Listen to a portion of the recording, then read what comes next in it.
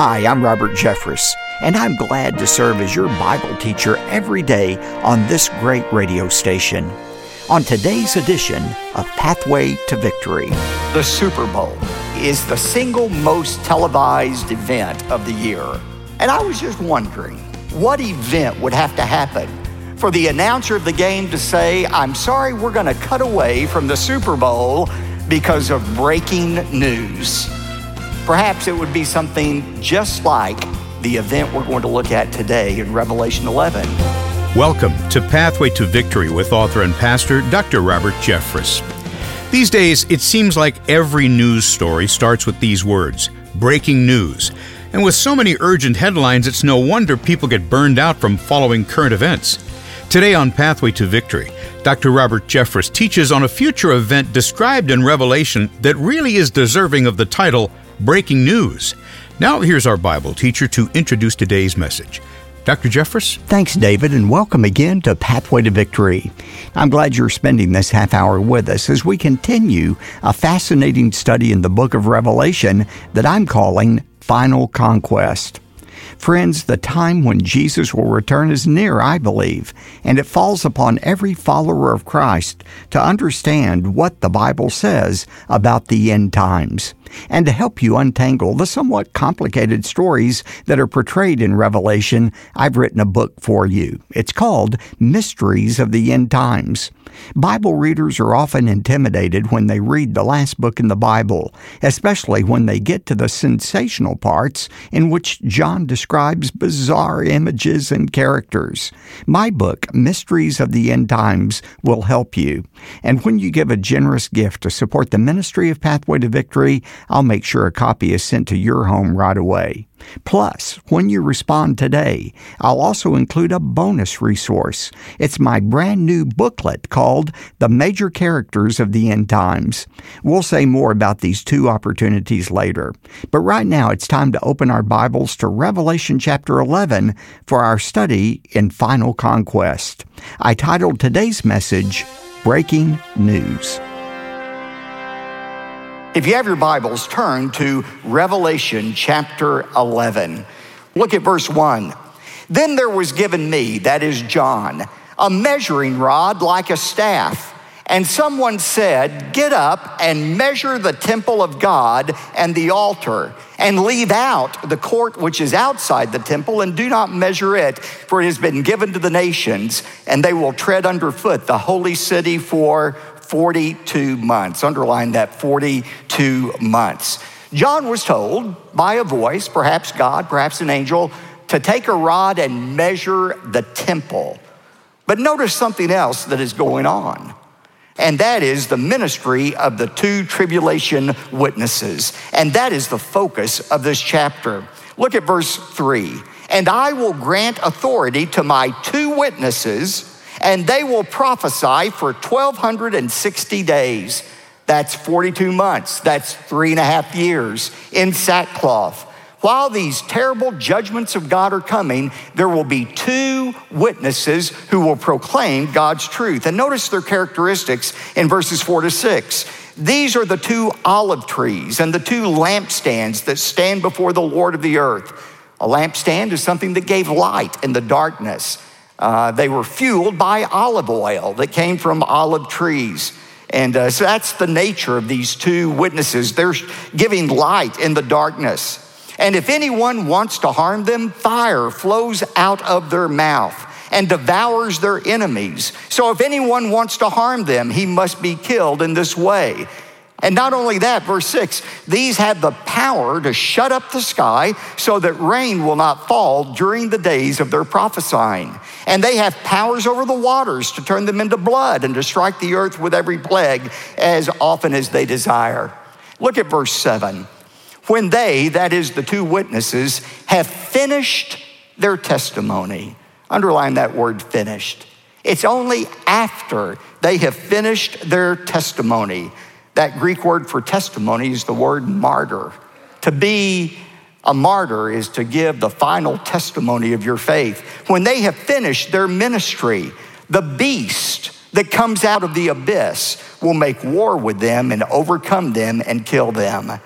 This is the first reference to the Antichrist in the book of Revelation. It's the first of 38 references to the Antichrist. We'll see a more detailed description of him when we get to chapter 13. He is a human being who is demonically inspired, and he will make war with the two witnesses, and he will overcome them and kill them only after they have finished their testimony. And their dead bodies will lie in the street of the great city, which is mystically called Sodom in Egypt. What city is that? John's very clear. It's the city where also the Lord was crucified. This is Jerusalem. This is Jerusalem. They will be killed and they will be left in the streets, and those from the peoples and tribes and tongues and nations will look at their dead bodies for 3.5 days and will not permit their dead bodies to be laid in a tomb. The whole world will be able to see these two witnesses killed and their bodies left in the street to decompose. Now I want you to think about this. For the first 1900 years of church history, since this was written, nobody knew how this would be fulfilled, this prophecy. How in the world would the whole world be able to look and see what was happening in the streets of Jerusalem? Not until the advent of television. 80 years ago, did people have a clue about how the whole world can see one event at the same time. But the whole world will be tuned in to this event, the death of the two witnesses. I'll show you why in just a moment. By the way, in July of 2009, 500 million people around the world tuned into the funeral of Michael Jackson. This will get an even bigger rating than that. People are going to be tuned in, and they're going to look at the dead bodies of these two witnesses for 3.5 days. Why won't the Antichrist allow them to be buried? It's a way of humiliating them and the God they represent. Do you remember in 1993, the Battle of Mogadishu, when Somalian rebels shot down 2 of our Black Hawk helicopters? And remember, one of those soldiers was not only killed, but his body was desecrated. It was dragged through the streets in order to bring humiliation to the United States. That's what's going on here. This is a way of humiliating these two prophets by not allowing them to be buried. Look at verse 10. And those who dwell on the earth, remember that phrase? Unbelievers. And those who dwell on the earth will rejoice over them. This is the only instance of rejoicing in the whole tribulation. And those who dwell on the earth will rejoice over them and celebrate. Why? And not only that, they will actually send gifts to one another. People are going to be so thrilled by the death of these two witnesses that they're going to have their own satanic Christmas celebration where they start giving gifts to one another. Why would they rejoice over the death of these two witnesses? Here's why. Because these two prophets tormented those who dwell on the earth. What do you mean they tormented those who dwelt on the earth? All they did was speak the word of God. Ladies and gentlemen, to the unrepentant, rebellious heart, the word of God is torment to have to listen to. And that's why unbelievers want to do everything they can to silence the speaking of God's truth in our world today. Did you see just this week the interview that Cardinal Timothy Dolan had with our Attorney General, Bill Barr, who's a great man of faith himself? Bill Barr was talking about the very real move by the secular left to silence religious speech. This isn't imaginary. This isn't some campaign stunt. This is real, what is going on to silence people from sharing their Christian beliefs. You see, it used to be that the left, those who oppose the things of God, the left wanted an equal voice and an ability to share their opinion. Nobody argues with that. But the left isn't content with doing that. They want to silence your right and my right to share our Christian perspective because it torments them. They don't want to hear it. I mean, I was with our great Vice President, Mike Pence, Thursday. Here is a godly, gracious, compassionate man, and yet he has been called by the left a hater, a hate monger. You know why he's a hate monger? Because he has the audacity to believe that marriage should be between a man and a woman. He has not insulted anybody else. He has just said, I believe the Bible says marriage should be between a man and a woman. But if you share God's truth, you're called a hater today. And your speech has to be silenced because it torments unbelievers. Listen, the word of God is alive, it's active, it is sharper than any two-edged sword. It cuts the heart of an unbeliever. An unbeliever knows what it does to him. An unbeliever instinctively knows the power of the word of God to change the lives and the minds of others too. And they think they can silence it. That's what these people will do. The Antichrist and all the unbelievers in the world will think they have victory because they have finally silenced these two witnesses. This is all a fulfillment of something that was written 3,000 years ago in Psalm 79. Listen to this prophecy from 3,000 years ago. O God, the nations have invaded your inheritance. They have defiled your holy temple. They have laid Jerusalem in ruins. They have given the dead bodies of your servants for food to the birds of the heavens, the flesh of your godly ones to the beasts of the earth. They have poured out their blood like water round about Jerusalem, and there was no one to bury them. Isn't that amazing? 3,000 years ago, prophesying what is yet to happen. The unbelievers will think their problems are over with the death of these two witnesses, but the truth is their problems have only begun because of what happens in verse 11. Look at this. Now remember, cameras are trained on these two bodies lying in the streets. You can tune in 24 hours a day and see those two bodies decomposing in the streets. Verse 11, but after the 3.5 days, the breath of life from God came into them, and they stood on their feet, and great fear fell upon those who were watching them. Can't you just imagine? In the middle of the night, somebody's tuned in watching this and just sees all of a sudden these two bodies rise up.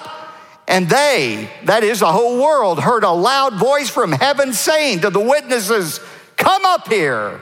And then they went up into heaven in the cloud, and their enemies watched them. That's the rapture.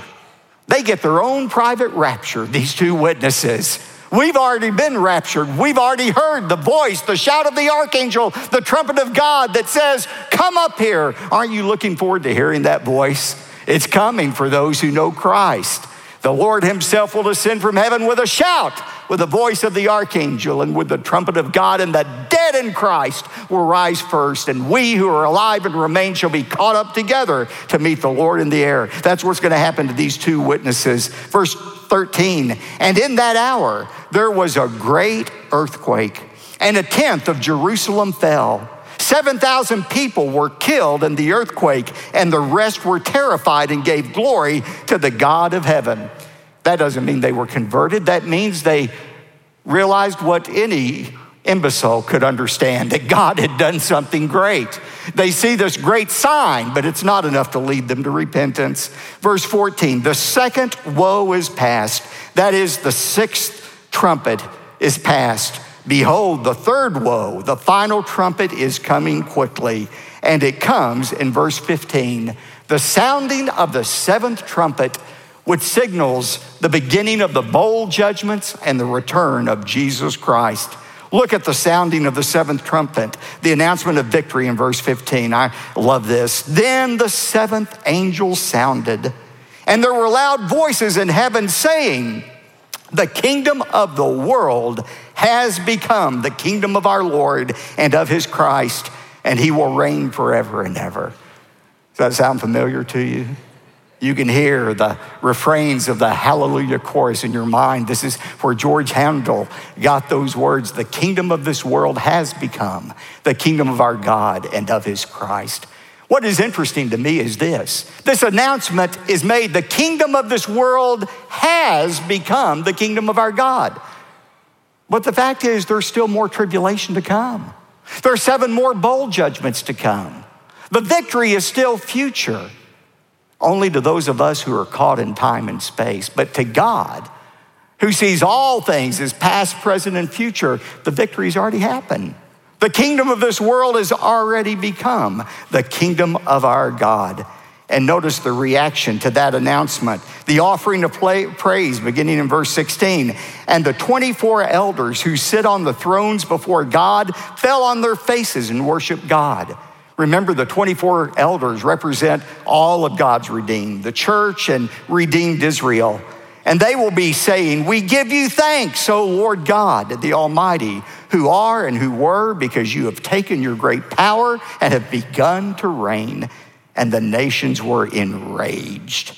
And your wrath came, and the time came for the dead to be judged, and the time to reward your bondservants, the prophets, and the saints, and those who fear your name, the small and the great, and to destroy those who destroy the earth. While there's going to be great worshiping in heaven over the announcement that the seventh trumpet has sounded, the kingdom of this world has become the kingdom of our God. While there is praising in heaven, there is more rebellion on earth as the nations are enraged at the thought of Christ returning. This is again a fulfillment of a psalm from 1000 BC, Psalm 2, verse 1. Why are the nations in an uproar and the people devising a vain thing? Verse 5, then God will speak to them in his anger and terrify them in his fury, saying, but as for me, I have installed my king upon Zion, my holy mountain. Do homage to the Son, that he not become angry and you perish in the way, for his wrath may soon be kindled. How blessed are those who take refuge in him. The picture is we are in the final days of the tribulation. Man's rebellion is increasing. The tribulation judgments are intensifying. But notice the blessed assurance of God's faithfulness that occurs in verse 19. And the temple of God, which is in heaven, was opened. And the ark of his covenant appeared in his temple. And there were flashes of lightning and sounds and peals of thunder and an earthquake and a great hailstorm. Just as people are thinking things could not get worse here on earth. And those who are redeemed on earth are saying, where are you, Lord, when we need you the most? Suddenly, John says, I saw the heavens open. And although he had seen an earthly temple that he measured at the beginning of the chapter, now he sees the heavens open and he sees the heavenly temple. And he sees in the temple the Ark of the Covenant. Remember that Ark of the Covenant? It was the sign of God's faithfulness to his people. It was in Solomon's temple. Then after the destruction of the temple, it was lost. Nobody's ever seen it again except Steven Spielberg in Raiders of the Lost Ark. He's the only one who's seen it.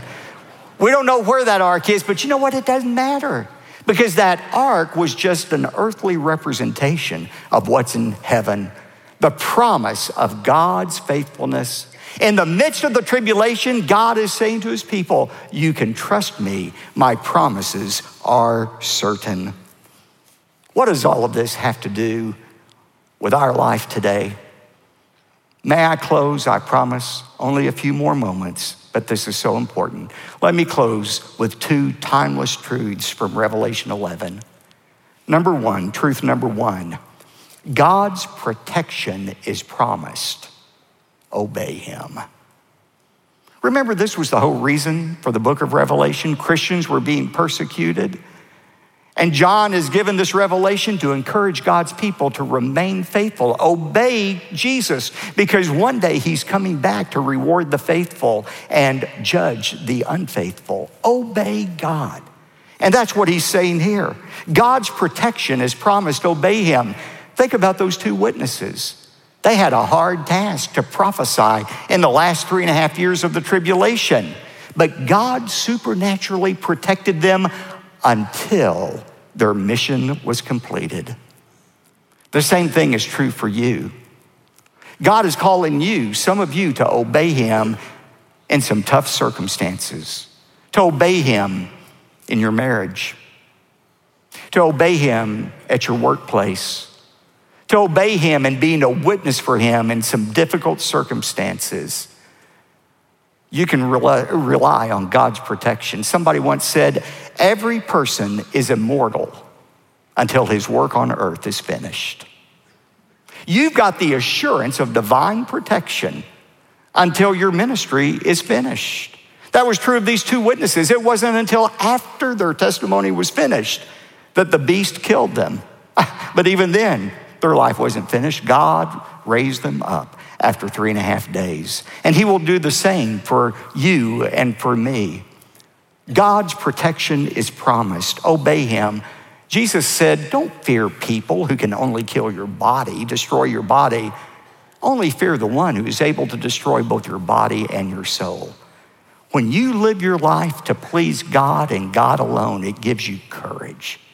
God's protection is promised. Obey him. Secondly, I love this. God's victory is certain. Trust him. His victory is certain. Trust him. When that seventh angel blows the trumpet, he says the kingdom of this world has become the kingdom of our God. To God, the victory is so certain, it's as if it has already happened. I'll admit, look at me for a moment, I'll admit that to those of us who are trapped in time and space, it looks like evil has the upper hand. Sickness, broken relationships, bitter disappointments, the death of loved ones. That seems to be the norm for Christians today, doesn't it? But it's only temporary. Our victory is guaranteed and promised by God. We've been using a lot of football analogies today, but perhaps this one will help drive that home to you. You know what the Bible says about the end times? The Bible says that for the final minutes of the end game, Satan will have possession of the ball. He's going to have possession of the ball for the final moments of this earth's history. But it doesn't matter, because Jesus has already racked up so many points on the scoreboard that the victorious outcome of the game is certain. In fact, it is so certain that the fans are already streaming out of the auditorium. And the same thing is true for us. Satan's victory is absolutely guaranteed not to happen. Our victory is assured. The kingdom of this world has become the kingdom of our God and of his Christ, and he shall reign forever and ever and ever. Hallelujah, hallelujah, hallelujah.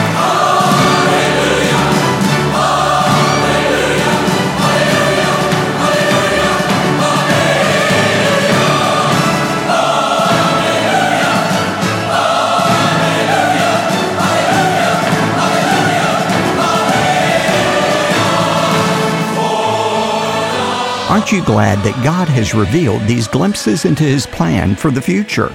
By reading John's book of Revelation, we can meet any situation we face with confidence because we know the end of the story. In the end, God wins. For this reason and more, I highly recommend that you learn more about Bible prophecy.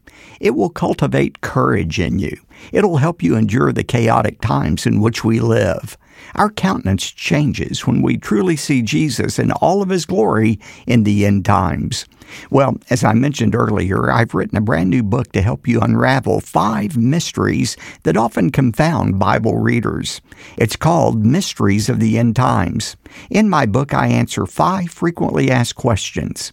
The first one is about America's place in prophecy and whether or not our country will be on the side of Christ or the Antichrist in the end times.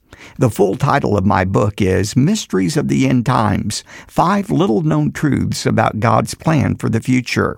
When you give a generous gift to support the ministry of Pathway to Victory, I'll be happy to send a copy to your home. I have one more thing to add today that's on a completely different topic. I'm excited about our upcoming opportunity to vacation with Pathway to Victory. This coming June in 2024, we will be hosting a Pathway to Victory cruise to Alaska. Now, the dates are June 15th through 22nd. Our special musical guest will be Rebecca St. James and Michael O'Brien. We'll enjoy the comedy of Dennis Swanberg, and I'll be teaching from God's Word along the way. We've put together a 1-week vacation that promises to restore your heart and help you regain your focus. Take a look at the amazing itinerary and reserve your spot by going to ptv.org. David? Thanks, Dr. Jeffress. To request your copy of the brand new book, Mysteries of the End Times, simply contact Pathway to Victory with a generous gift. Here's the number to call, 866-999-2965, or go online to ptv.org. And when your gift is $100 or more, we'll also include the complete CD and DVD teaching sets for this month's series on the Book of Revelation. Plus, we'll also send you a copy of the best-selling book by Dr. Jeffress called Final Conquest. Call 866-999-2965 or go to ptv.org. Now, you could always write if you'd like, P.O. Box 223, 609, Dallas, Texas, 75222. Again, that's P.O. Box 223, 609, Dallas, Texas, 75222. I'm David J. Mullins. Right now, God and Satan are engaged in a cosmic battle of epic proportions. And next time, Dr. Jeffress will take us to the passage in Revelation that describes the final conflict between God and Satan. Join us Tuesday for Pathway to Victory. Pathway to Victory with Dr. Robert Jeffress comes from the pulpit of the First Baptist Church of Dallas, Texas.